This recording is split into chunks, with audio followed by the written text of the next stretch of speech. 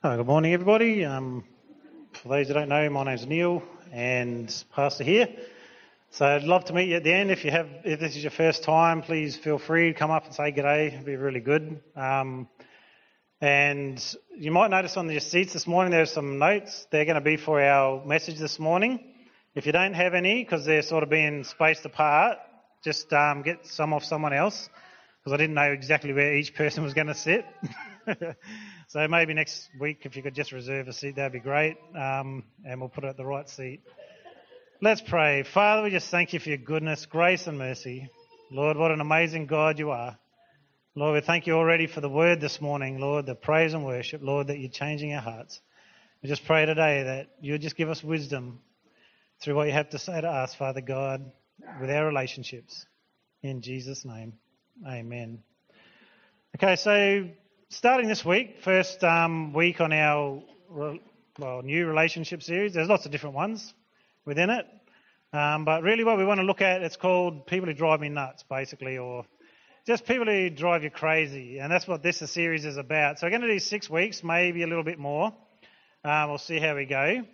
And just talking about different aspects of relationship, how you can actually deal with the people that drive you nuts. Maybe there's no hope, I don't know, but we'll try to get through it. But there's just some people that, they just get on your nerves a bit, or even more than a bit. And we need tools to be able to deal with those things in life, don't we? And the truth is, we all do foolish things, right? No one has done anything foolish in their life. I've done a lot of stupid things, seriously. And what I've found is that because of God's word, it can sharpen me. Okay, I can take a mistake and it can be turned around, and God can work in my life and turn things around for good. And so what we're going to do is really look at trying to grab some wisdom on relationships over these weeks. Now, it won't get rid of your problems. You've got to understand that. Wisdom doesn't get rid of your problems, but it will certainly minimise them in your life. And that's what we're going to be looking at. So we want to know how we can respond wisely to situations, and so we can dramatically reduce the problems in our life. Okay, so it's about not being foolish. And if you really think about it, there's no place in our life than relationships, no place that we are more foolish than relationships, right? Because it's personal. We treat people in ways that are really counterproductive. In other words, we will act in certain ways that won't enhance relationships. I don't know if you've ever done that, but some of the things you do are designed to purposely provoke bad behaviour out of another person, and it's really behaviour that we don't want. And we sort of have this way of thinking, how am I going to get something out of this? What's in this for me? And this is how I'm going to act to get what I want out of this relationship. Now, if you want more fulfillment, intimacy, and joy in your relationships, it's really important that we create relationships that are fulfilling and not draining. And a lot of this is a choice that we make, okay? It's a choice that we make whether or not we're going to be putting into this relationship or whether we're in this relationship for us. So if you think about things like, why are you getting married? Oh, because she's wonderful and she meets all my needs. She's just everything I want. Welcome to failure. You're just not going to have everything met. Same, he's just amazing, he's so handsome and I just love him so much. So why are you getting married? I just love him. Why are you getting married? I just love him? Really? What do you love about him? We're going to talk about a few things like that as we go along in the weeks ahead. Because our relationships have to be based on more than just a feeling. I love a lot of people, but I don't marry them all, okay? There's a good reason, and one of the reasons we get married is to bring glory to God. That is one of the main reasons, to bring up our kids in the ways of God and promote God in this world, to bring him glory. So if we just go to James chapter 3, verse 13 to 18, this is going to be our key verse for today on relationships. And really what we're looking at here is wisdom. How can I get godly wisdom? Because I don't know if you noticed it, that just because you're smart doesn't mean you're wise. You can have a lot of degrees, but not be really all that wise at all. You can act in ways that are just foolish.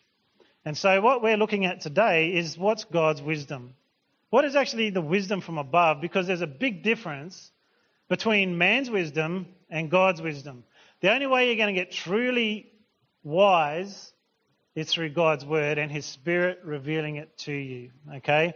Because there's a big difference between God's wisdom and man's wisdom, how we act in a godly way and how we act in a human way. Just as there's a big difference in everything in our life in those areas. If we are relying on God, that's when the truth will actually come and set us free. For example, godly sorrow brings repentance. What's godly sorrow? It's something that we understand. We've sinned against God. And as Isaac was talking about that today, something inside your heart might have just triggered and you thought, wow, God's calling me. And what happens is when God starts to bring a sorrow to your life, it brings repentance. Now, human sorrow doesn't bring that. Human sorrow is like this: I'm sorry I got caught.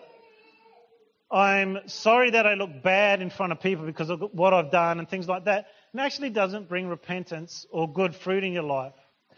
So we want to focus on God's wisdom in relationships. What does God actually say? And then we're going to be challenged to actually do it. Because guess what? If we don't do it, just wasted a Sunday morning. You really did. You come here so you can hear something from God so that you can actually apply it to your life. If you don't apply it, what a waste of time. What an absolute waste of time. It's nice to be encouraged and strengthened, but the real strength actually comes in the doing of the Word of God. And that's what I want to challenge you with as we look at this relationship series again, that if we don't do it, nothing is going to change. It's just going to stay the same as it was yesterday and the day before. And you can have one person that wants to work in a relationship, it won't work very well. You can have none and it just won't work at all. But you can have two that make this commitment together, especially as couples, friends and family, that you make a commitment that we're going to work at this. And what it takes is humility. You starting to say, hey, I need a change. I need a change. And a wise person will change because it brings change. Okay, so James chapter 3, and we're going to be reading verse 13 to 18. If you are wise and understand God's way, prove it by living an honourable life, doing good works with the humility that comes from wisdom. But if you are bitterly jealous and there is selfish ambition in your heart, don't cover up the truth with boasting and lying. For jealousy and selfishness are not God's kind of wisdom. Such things are earthly, unspiritual, and demonic. For wherever there is jealousy and selfish ambition, there you will find disorder and every kind of evil. But the wisdom from above is first of all pure. It is also peace-loving, gentle at all times, and willing to yield to others. It is full of mercy and good deeds. It shows no favoritism, and is always sincere.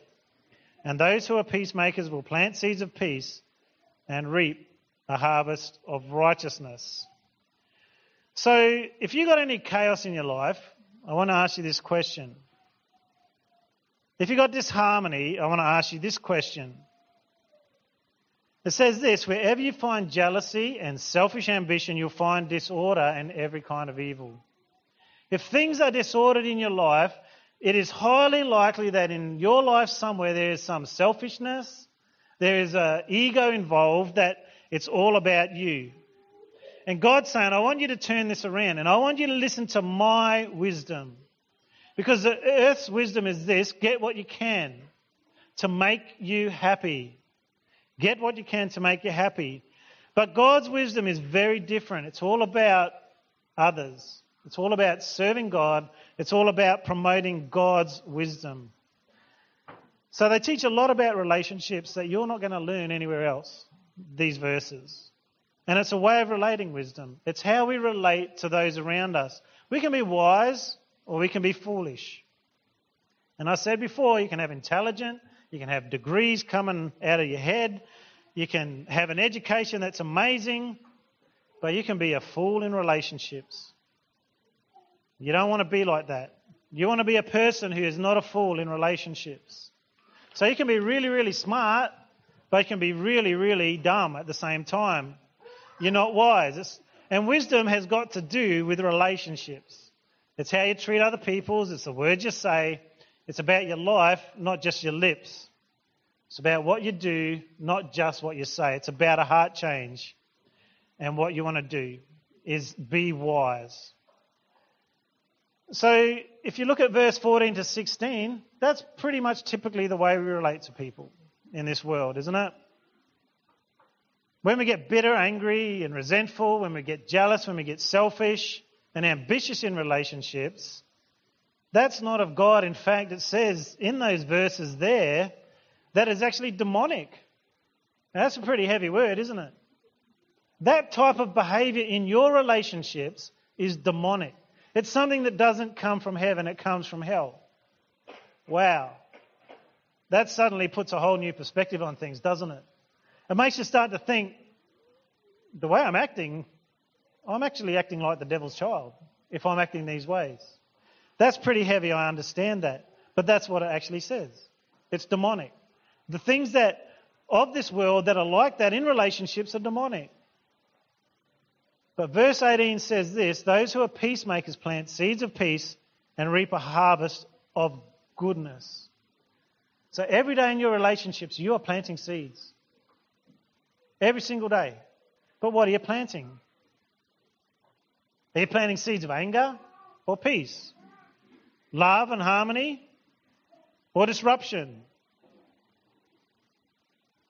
Are you planting seeds of trust or are you planting seeds of distrust?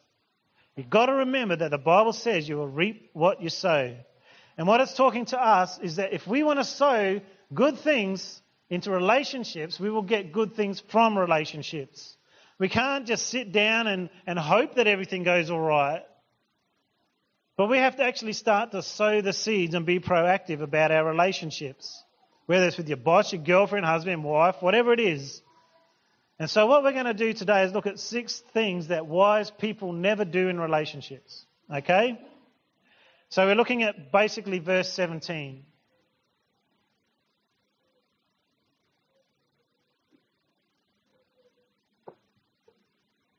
There's a bit of a checklist here.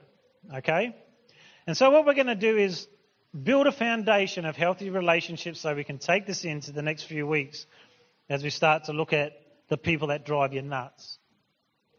So number 1, wisdom that comes from heaven is first of all pure. All right? So it's pure. What's that mean? It's uncorrupted. It's clean, unpolluted. It's untainted. In other words, there's no evil desire in it. It's like the wisdom that you have is pure. It's not out to get. It's not out to prove yourself. It's not out for your own desires, but it's pure. There's nothing hidden. There's nothing hidden in it. And what that's really talking about is integrity in your relationships, okay? The foundation of all good relationships is having that integrity, that honesty of heart. Why is it listed first? Because wisdom doesn't start in your head, it starts in your heart. All relationships are built on trust, aren't they? If you don't trust someone, how can you have a relationship with them? If you don't have truth in relationship, you won't have trust. And if you don't have trust, you don't have a relationship. So if there's a guy or a bloke lying to his wife all the time, he might have an arrangement with his wife, but he certainly does not have a relationship with her. There's an arrangement made, but there's no relationship because truth is the foundation of trust. And if you're lying to people in your life, you're not having a relationship with them. It's fake, it's false, it's phony, and it's not real. There's a guy named Leonard Keeler. I don't know if you've ever heard of him. But this guy was amazing. He invented the lie detector. And in his lifetime, he tested over 25,000 people on the lie detector. That's quite a few. Guess what his conclusion was at the end? We all lie. Wow.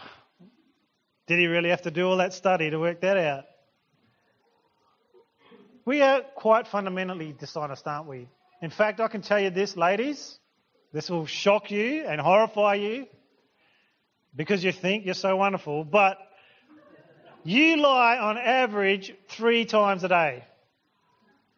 On average. That is shocking. Now, blokes, Guess how many times a day we lie on average? 6.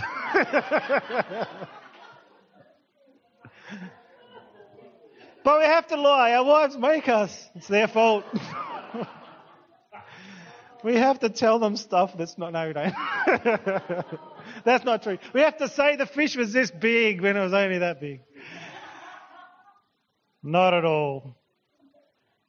But the truth is we lie. We do lie. We don't just lie to people. We lie to God. And we certainly lie to ourselves all the time, don't we? Like if we think about it, we lie to ourselves all the time. And the Bible says that the heart is deceitful among all things. So we for some reason, let ourselves be deceived by ourselves. Oh, it's not so bad. It doesn't really matter. Everybody else is doing it. We can deceive ourselves, or we can say, oh no, I'm doing good, because we start to compare to someone else. And we'll say, no, it's all right because I'm doing better than them. Or maybe we'll feel guilty because they're not as doing good as someone else, and say, oh yeah, but they're goody two-shoes. We somehow justify how we are by lying to ourselves. We convince ourselves that things are true. We lie to ourselves all the time. In Ephesians 4:25, it urges us, you must stop telling lies. Tell each other the truth, because we all belong to each other in the same body. Okay, there's a real desire from God's Spirit that we don't lie to each other. That doesn't mean we tell everybody everything. We'll look at that a little bit later, because, you just don't want to blurt everything out, do you? That's not discreet. That's not wise either. So number one is this. If you're writing, there's a little space under that first point. If I want to be wise in my relationship, I won't compromise my integrity. I'm not going to compromise my conscience, my conviction, and I'm not going to live a double life. I won't lie to you. I'll tell you the truth, because trust is built on truth. No trust, no relationship. Proverbs 2:7 says, God grants a treasure of good sense to the godly. He is their shield, protecting those who walk with integrity. And I can tell you right now, you need a shield in your life. You need something that is going to protect you about people who drive you nuts. They're going to try to mess up your life all the time. But God says, I will be a shield to those who walk with integrity. If you want a shield in your life, walk with integrity. Develop convictions, that deep, heartfelt belief that will not change under any circumstance, and live by that. So first of all, wisdom is pure. So be wise in my relationship. I will not compromise my integrity. Number 2, wisdom is peace-loving. So, are you a peacemaker or are you a troublemaker? Are you carrying a chip on your shoulder? Are you somebody who's always looking for a fight? You love to have a good scrap? If you do, the Bible says you are not wise. And there are people like that, isn't there? I mean, just think about the internet. That's a place where that's displayed in all its glory. You can look up a blog and there's foolish people all over there. They just love a fight. They just want to enter in. They want to give their opinion. They love to just have a go at everyone. They just want to fight. And I can tell you, just reading anything, whenever I've read something, it starts off with a little bit of okay. After about 5 times, it's just crazy, isn't it? It's just people trying to push their point of view, having foolish arguments that just waste time. I mean, do you even really care what they think? Why do you fight with them? Why do you have to put your point across? Who are they? You don't even know them. Why bother wasting your time? So the second thing, if you want to be wise in your relationship, I will not antagonize your anger. I'm peace-loving. I'm not going to try and stir you up to anger. Now, can I tell you truthfully, if I've been around my sisters or my family or even my friends for a little bit of time, I know how to push a button. It's a gift. And one thing that God really dealt with me, probably when I was around about my 20s, he said, don't do it. You got a gift, you can do it really well. But that gift is not of me. It's just not of me. And so I could push people's buttons, and still every now and then I get to that point. to be honest, there's times when I can just change things and get people angry, and I do it purposely, and I'll stir it up, and I'll sit back and watch the chaos. It's like a weapon of mass destruction. I know what button to push, and it's not the right button. But when I do, it works. I've got to say, it works every time. But you know what the Bible calls that? Stupid. That is just dumb. You're not getting any closer to a resolution in an argument if you do that. You're not helping it. In fact, you are being destructive and you are hurting it. So if I'm wise, I'm not going to antagonize your anger. Now, each of you would know that. Proverbs 23 says, any fool can start an argument. If you can start an argument, you are a fool. Congratulations. Anybody can do that. You're not even special. But the wise thing is to stay out of them. So don't worry about internet trolls. Don't be baited, or even by stupid arguments that will happen at work or other places where you can just see they're not even productive. The wise thing is to stay out of them. Don't get baited. Don't take that hook. And so we're going to look at a few things and laugh at ourselves over this series for sure, because you know what? Sometimes when we look at our life, it is laughable. We're like, yeah, what did I do that for? But we want to look at them in the weeks ahead. So how are you going to antagonize people's anger? I'm going to give you a few things. Now, the point of this is not so that you can use these things to antagonize people. The point is so that you can just make a bit of a judgment in your own life, whether you're doing them. Number one, compare them.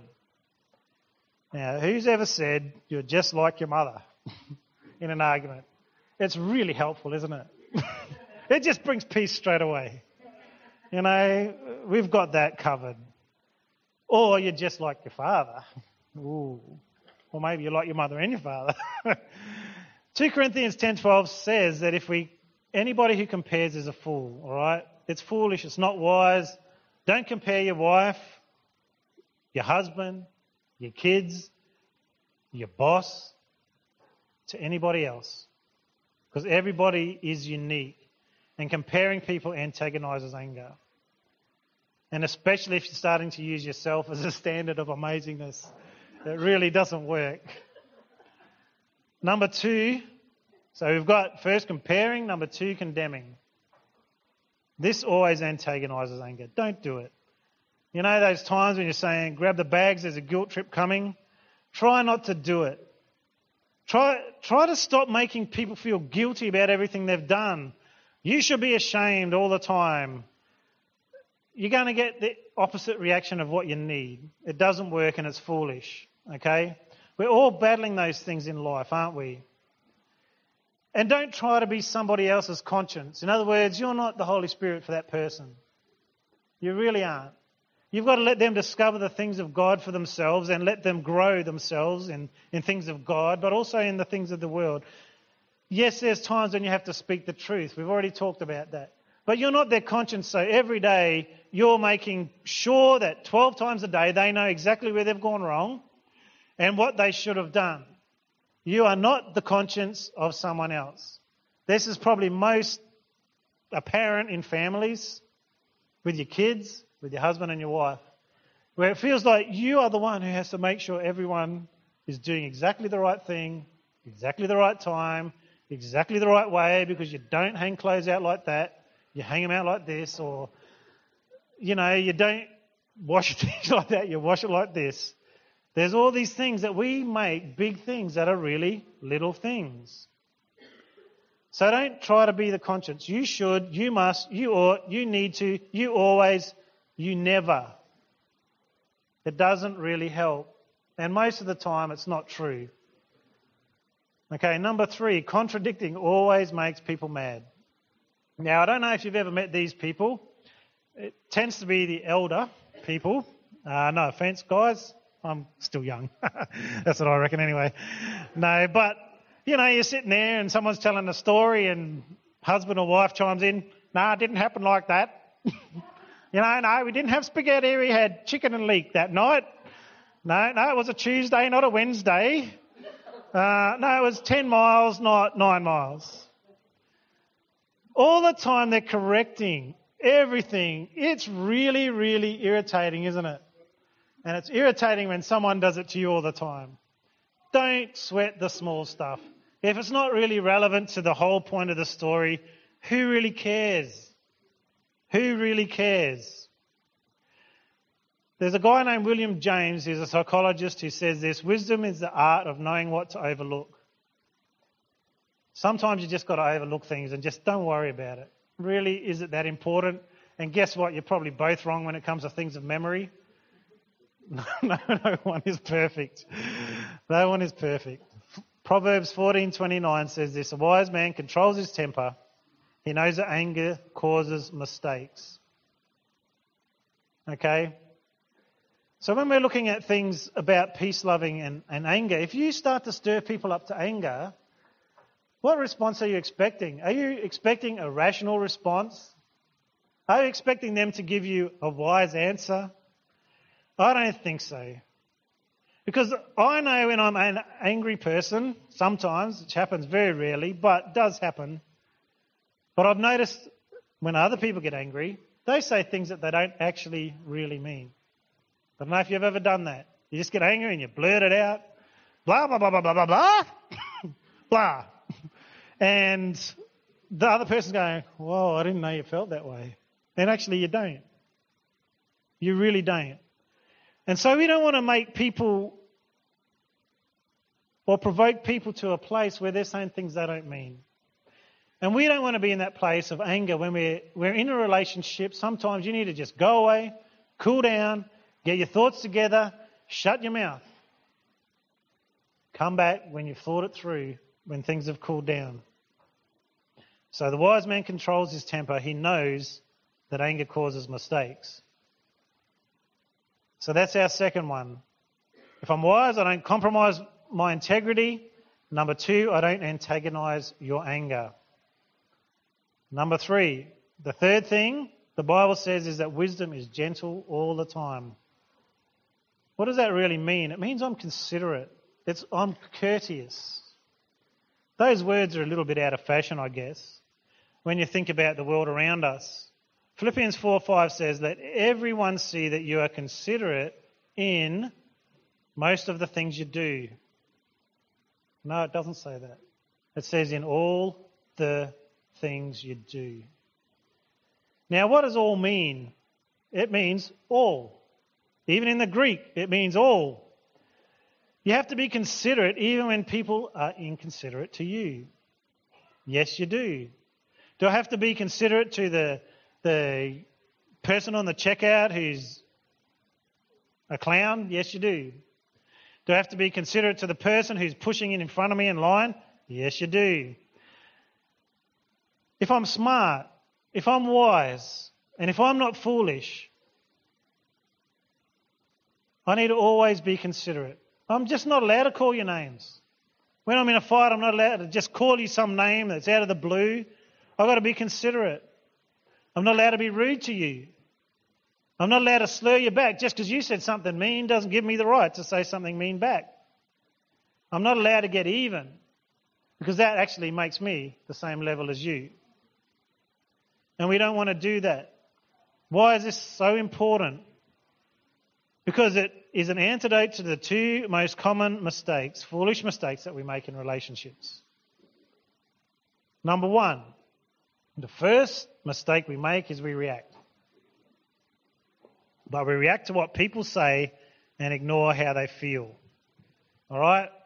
That's not good. Sometimes we just pay too much attention to their words and not enough to their feelings. I don't know if you've ever played the game.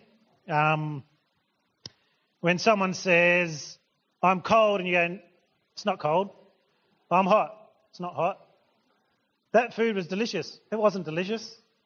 Somehow we seem to think we've got this right to just ignore what people are feeling because we don't feel it. So we react to what they say and ignore what they feel. When people are rude and unkind, they are quite often screaming out, I'm in pain. I'm in pain. And people who are always in pain are unkind and rude. Hurt people hurt people. We know that. So the antidote to that is give them a bit of kindness. You know, show them a bit of love. Be considerate of them even though they're inconsiderate of you. Romans 15:2 says we must be considerate of the doubts and the fears of others. See, everyone's got doubts and fears, and everyone's got feelings. Let's please the other person, not ourselves, in doing what's good for him and build him up. We react to what people say, ignore what they feel, and that's a big mistake. And I guess the other one is what I've really mentioned before, is invalidating their feelings. We're saying, your feelings don't really matter. They're not true. I don't know if you've ever been in a place where, say, jumping off a cliff into the waters at Wongi Falls or something like that, and you're the brave person, done it 100 times, and just like, yeah, cool, you do a backflip, somersault, land in the water. Next person's up there and they're trembling. This is really scary. No, it's not. Your feelings are wrong, you're dumb. What we're doing is invalidating how they feel because we don't feel that way. If someone says to me, I'm really scared of public speaking, I go, nah, it's not that bad. I do it all the time. It's different for me. And just because I don't feel that way doesn't mean that you don't feel that way. And so we need to make sure we don't minimise their feelings. Two people can be in the same place and be cold, one of them warm at the same time. It actually doesn't even matter. We all have different feelings. And so there's some great inventions like that can help us out. Those beds where you've got separate levels for comfort, things like that. But just because someone's feeling something doesn't mean it's not true. That is really how they feel. So we've got to look beyond the words and see why. It can be in all our relationships. If your wife says, oh, I'm ugly, and I told you guys last week, ladies, I said if your husband tells you you look good, believe him. When your wife says, I'm ugly, don't believe her, but don't invalidate that feeling. Try and work out why. Why do you feel ugly? What is it? I'm just not getting enough exercise, so I feel really loose and stuff.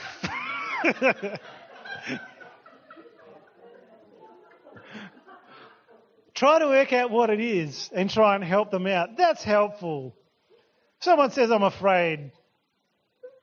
And you go, yeah, well, don't be. That's not actually really very helpful. We've got to work out why they're afraid. Thanks for the moral support, but I'm scared to death, We need to know what it is. Don't minimise the way they feel. Okay? People shouldn't have to defend it. If you're feeling something, you shouldn't have to defend how you feel, because it is how you feel. You might just need to say, yeah, okay, I hear you. I know what you're saying. I understand what you're saying. And maybe we can talk through that and change those things. So, if you want to write this one down, if I want to be wise, I won't minimise your feelings. I won't compromise my integrity. I won't antagonise your anger and push your hot buttons, and I won't minimise your feelings. So the two things we can do when we belittle people, the reactions that we do when people feel something that we don't, the two reactions are commonly we belittle them. So if you had a brain, you'd know that's not true sort of thing. And the other thing is, which is probably worse, is we try to play the psychologist, okay? We got to work exactly why. It's because your father, left you when you were 3 and then this happened and that happened in your life. And you know what? You don't even know what you feel, why you feel the way you feel most of the time. And you think you can figure out someone else's motives. I don't think so. You cannot just start to try and work out everybody and work out why they feel, how they feel, and solve everything. Proverbs 15:4 says, kind words bring life, but cruel words crush your spirit. And you can see that with people, they don't bring the life. If you want to breathe life into your relationships, be kind. Just be kind to one another. Be nice to one another. Be considerate. When someone's thirsty, get them a drink. They say, I feel a bit thirsty. Just get them a drink. Don't even ask if they want one. Just do it. Be considerate and look after other people. And what also we don't want to do is start to do that game we play where it's like You've met these people. These people drive you crazy. You come with a story that's just amazing. Well, guess what? Their story's better. Eh? Their story's better. You come home having a hard day at work. Oh, I've got to top that. It's been harder for me. And so what you're doing is not letting them express how they're feeling, and you start to minimise it. So you don't want to do that. Don't minimise other people's feelings. Let them feel it without making them feel small. If they're tired, let them be tired. If they're angry, let them be angry. If they're scared and alone, let them be that way. But just be kind and help them out. Number 4, wisdom is willing to yield to others. Okay, it's open for reason, to discussion, you know. You know how sometimes we just get this idea that what we think is right, and that's it. No one else can convince us. What we think, the way we think, that's it. What it actually really means is that you're stubborn. You just will not change. How do you know if you've got this type of quality in your life? To allow people to discuss things with you. The first way you know is how you listen. How do you listen to other people? The wiser you are, the better listener you'll be. The more foolish you are, the less you'll listen to other people. You know, you don't need to always finish other people's sentences. That's one of my problems. I want to move the conversation along there just a bit slow, you know, and so I just want to get it out there. But if you're wise, you'll realise it's foolish to cut people off. Let them finish what they've got to say. When you're witnessing, this is a big thing. You want to be able to hear what they're saying, hear their story, understand who they are. Not just let them, you know, oh, this is what I believe. Oh, yeah, well, that's wrong. This is what's right. You cut in, you just push in. You're rude and arrogant, really, in what you do. What we want to do is allow people to express what they feel. Don't just cut them off. If you're having an argument and you're the one doing the talking and the other person doesn't get a word in, it's quite possible that you are not listening. In fact, it's highly likely. And when you start to listen to people, and you can disagree with people without it becoming a big fight, it shows that you are a reasonable person. That's how you'll know. This is how you know if you are able to listen. Can people disagree? Can people you disagree reason with you? So if you disagree with a person, can they actually reason with you?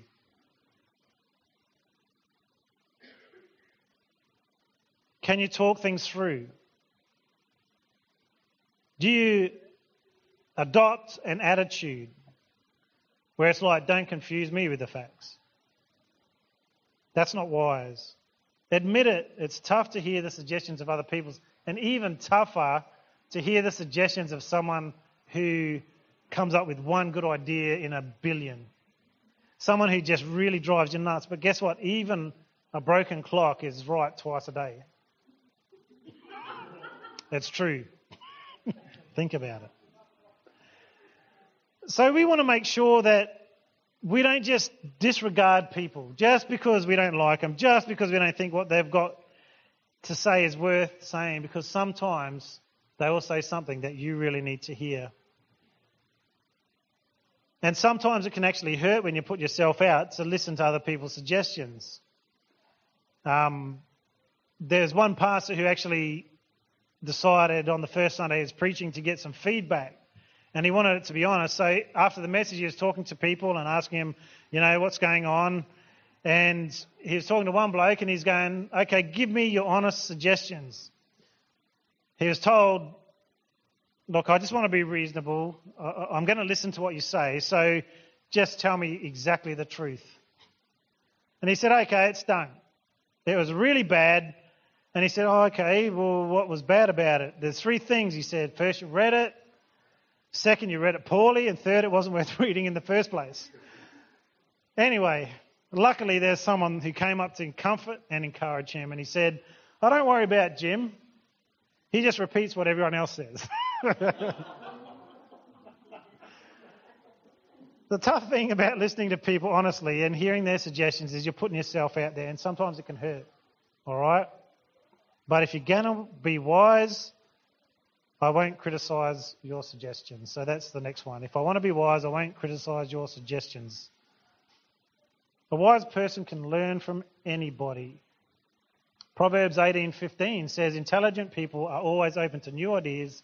In fact, they look for them. If it's stupid, just ignore it, get on with it. Just like you do with a million of the ideas that you have. But if I'm open to suggestion, I won't just criticise your suggestions. That's part of listening. It's not just reacting and criticising what you have to say straight away, but thinking it through. Okay, so we don't want to interrupt people in advance, try to take them down point by point. You just got to listen. You got to be open to reason. Okay, number 5, the Bible says wisdom is full of mercy and good deeds. If I'm going to be wise, I'm going to maximise the mercy in my life. All right? Who's the wisest person in the universe? Come on, this one's not hard. It's not a trick question. Who is the wisest person in the universe? God. Absolutely. Next question. Who is the most merciful person in the universe?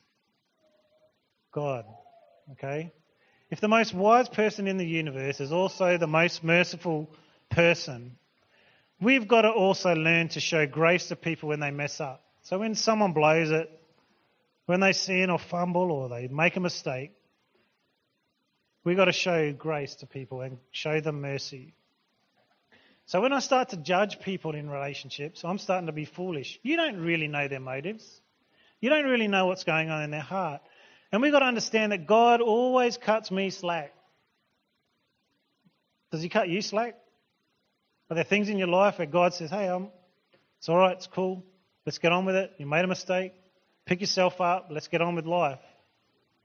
He does it for us all the time, and everything we have is a gift from God. Our next breath is a gift from God. Everything we have is from him. And God doesn't give me what I deserve at all. He gives me what I need. That's mercy. And that's wisdom. So the 5th mark of wisdom, if you want to write that down, you can.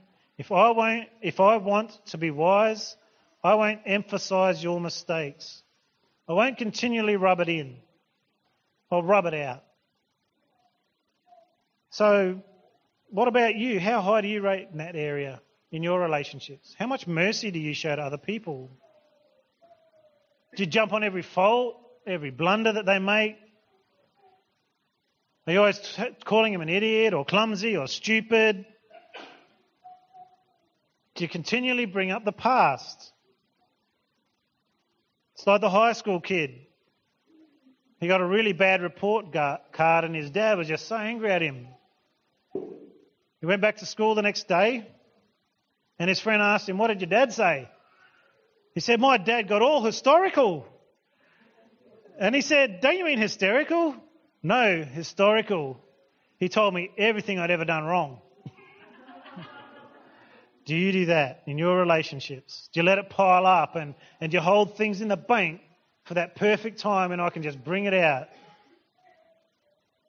And when they hit you in the wrong spot, bang, that's the time. You remember, you said this, you did that. Don't you remember this? Proverbs 17:9 says, love forgets mistakes. Nagging about them parts the best of friends. If you want to ruin your relationships, you keep bringing up the mistakes. You keep telling them why they've been a bad husband or a bad wife, and you keep bringing it up. You keep telling your kids you're stupid, useless, hopeless, you never do this, you never do that. Don't you remember this happened, that happened? With your friends as well. Don't build them up in your life. Think about the things there are to love about them and let those things go.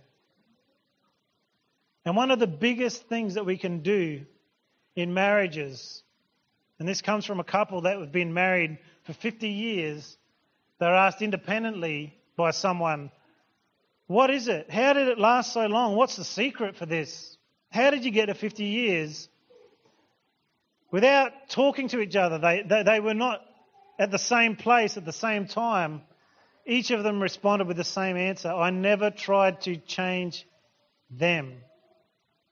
I never tried to change them. I didn't make it my job to be their police and make them who I want them to be, but I let them be who they wanted to be. So wisdom is full of mercy. Number 6, the Bible says that wisdom is impartial and always sincere.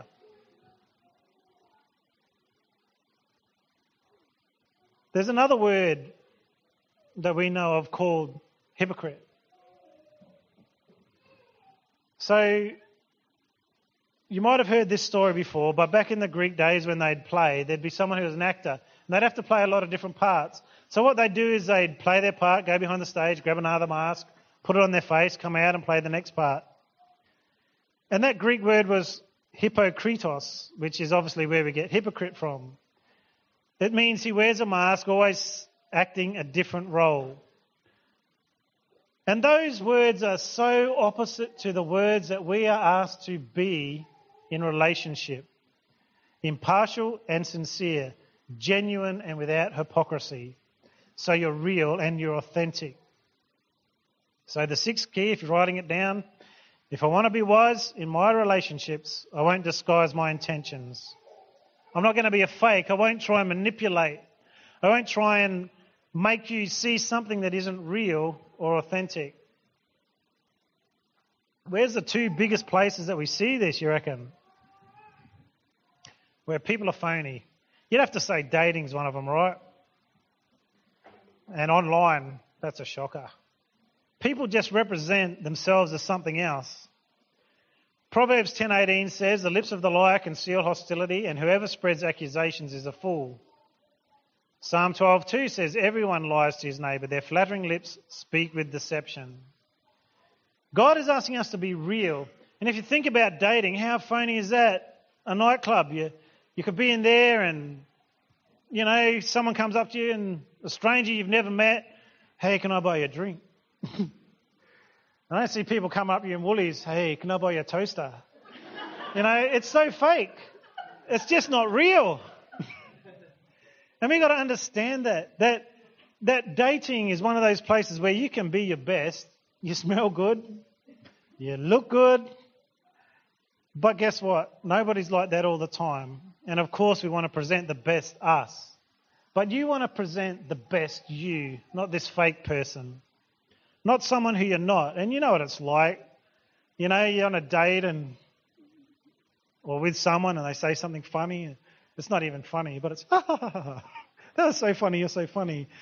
Or they snort when they laugh. Oh, that's so cute. Guess what? 5 years down the road, it's not cute no more. It's just annoying. But be real, be honest.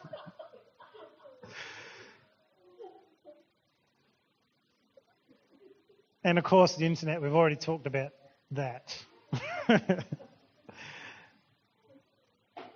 How am I going to get the wisdom for my relationships? There's only one place. Let's just do a bit of a review. Number 1, do you ever compromise on your integrity? Not wise. Do you antagonize other people's anger and push their buttons intentionally just to get even? That's dumb. Not wise. Do you minimize feelings? You shouldn't feel that way. Do you criticize suggestions? Do you emphasize mistakes and rub it in rather than out? Do you disguise your intentions? There's only really 2 places that you can get wisdom. And it's not from your college professor. It's not from the panel on TV.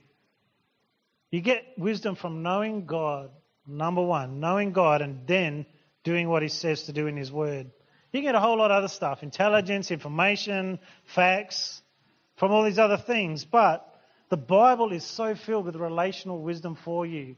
And I just want to encourage you that you just look to that Bible. It's filled with stuff that is just amazing. Stuff you won't even get from the world.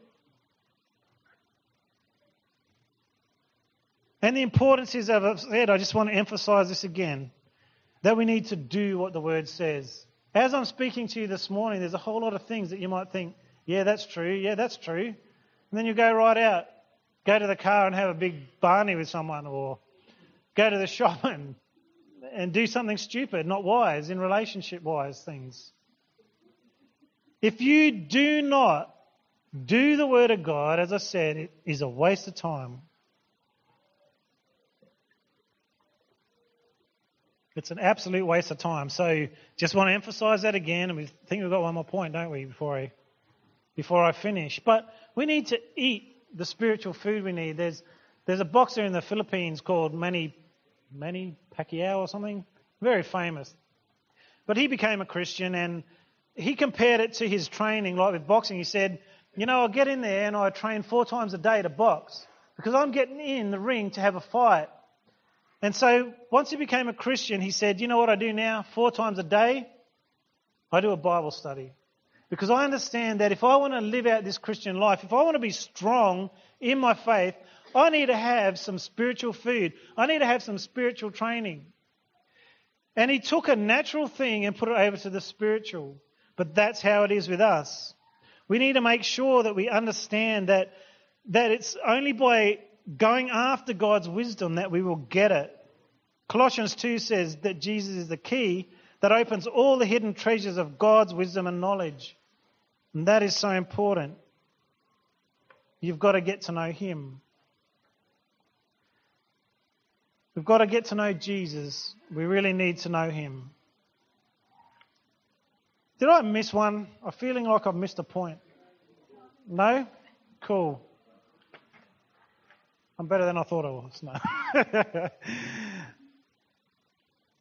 And so this morning, Isaac, as he gave communion, was talking about if you don't know God, there's something that you need. There's that life that you need. And I can talk to you up here right now, and I can tell you all the wisdom of God.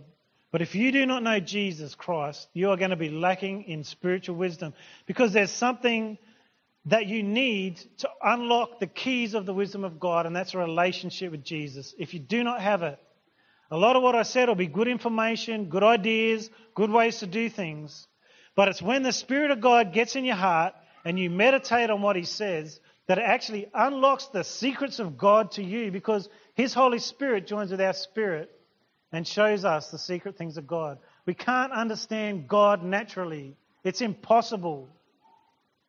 And the only way we can really understand Him is if we get saved, if we get born again, if we say to Jesus, come into my life. Because when you do, the Holy Spirit will come in and start to open up the things of God to you. And the things that I've talked about today will start to make a whole lot more sense, because they're not just actions. They're responses of love to the one who made you, where you're walking out of the demonic into the godly. That's exactly what it said, isn't it, in that passage that we talked about. Earthly wisdom, not of God. Godly wisdom open up to you by the Holy Spirit.